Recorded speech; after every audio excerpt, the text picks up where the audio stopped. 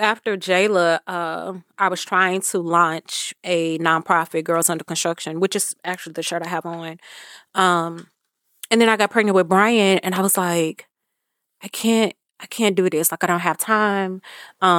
It was to help motivate teen girls or teen moms, and just kind of let them know, hey, I've been through this. I can help you through this. Right. That was the purpose of it. That's awesome. And it just like died. I was like, I can't do this. I had gotten pregnant. I was like, I can't help nobody railroad their life when I'm derailing mine. Right. You know? I felt, because I kept having children, I felt like a disappointment. Because I knew what my goals were, and it was like I kept slacking. I kept getting pregnant. I couldn't get my. That wasn't slacking. No, but that's what I felt. You know, Yeah. those were those emotions that I felt like I can't help nobody. I can't do this. And so when I finally did launch Girls Under Construction, I put the 2 behind it.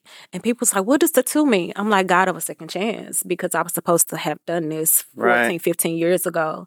And then God gave me grace to start it over. So is that still going right now? Yes. Awesome. Yes. And does that have a website or any way they can reach out on that? The website is not complete, but I do a lot of things through my personal page. I just posted yesterday where I am giving away a $1,000 scholarship to a high school senior who has maybe was a teen mom and kept pushing, or has experienced some unexpected trauma, or, you know, just life happens. Yeah. And I don't really want to focus on, how can I say this? I don't want to focus on those kids who kind of already have it together. Hey, thanks for watching this short with us today.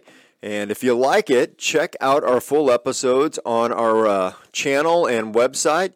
We'll put those in the links below. And as always, Scott, Like and subscribe. Or subscribe and then like. Whatever order you want, really. whatever order you like. Yeah. Thanks.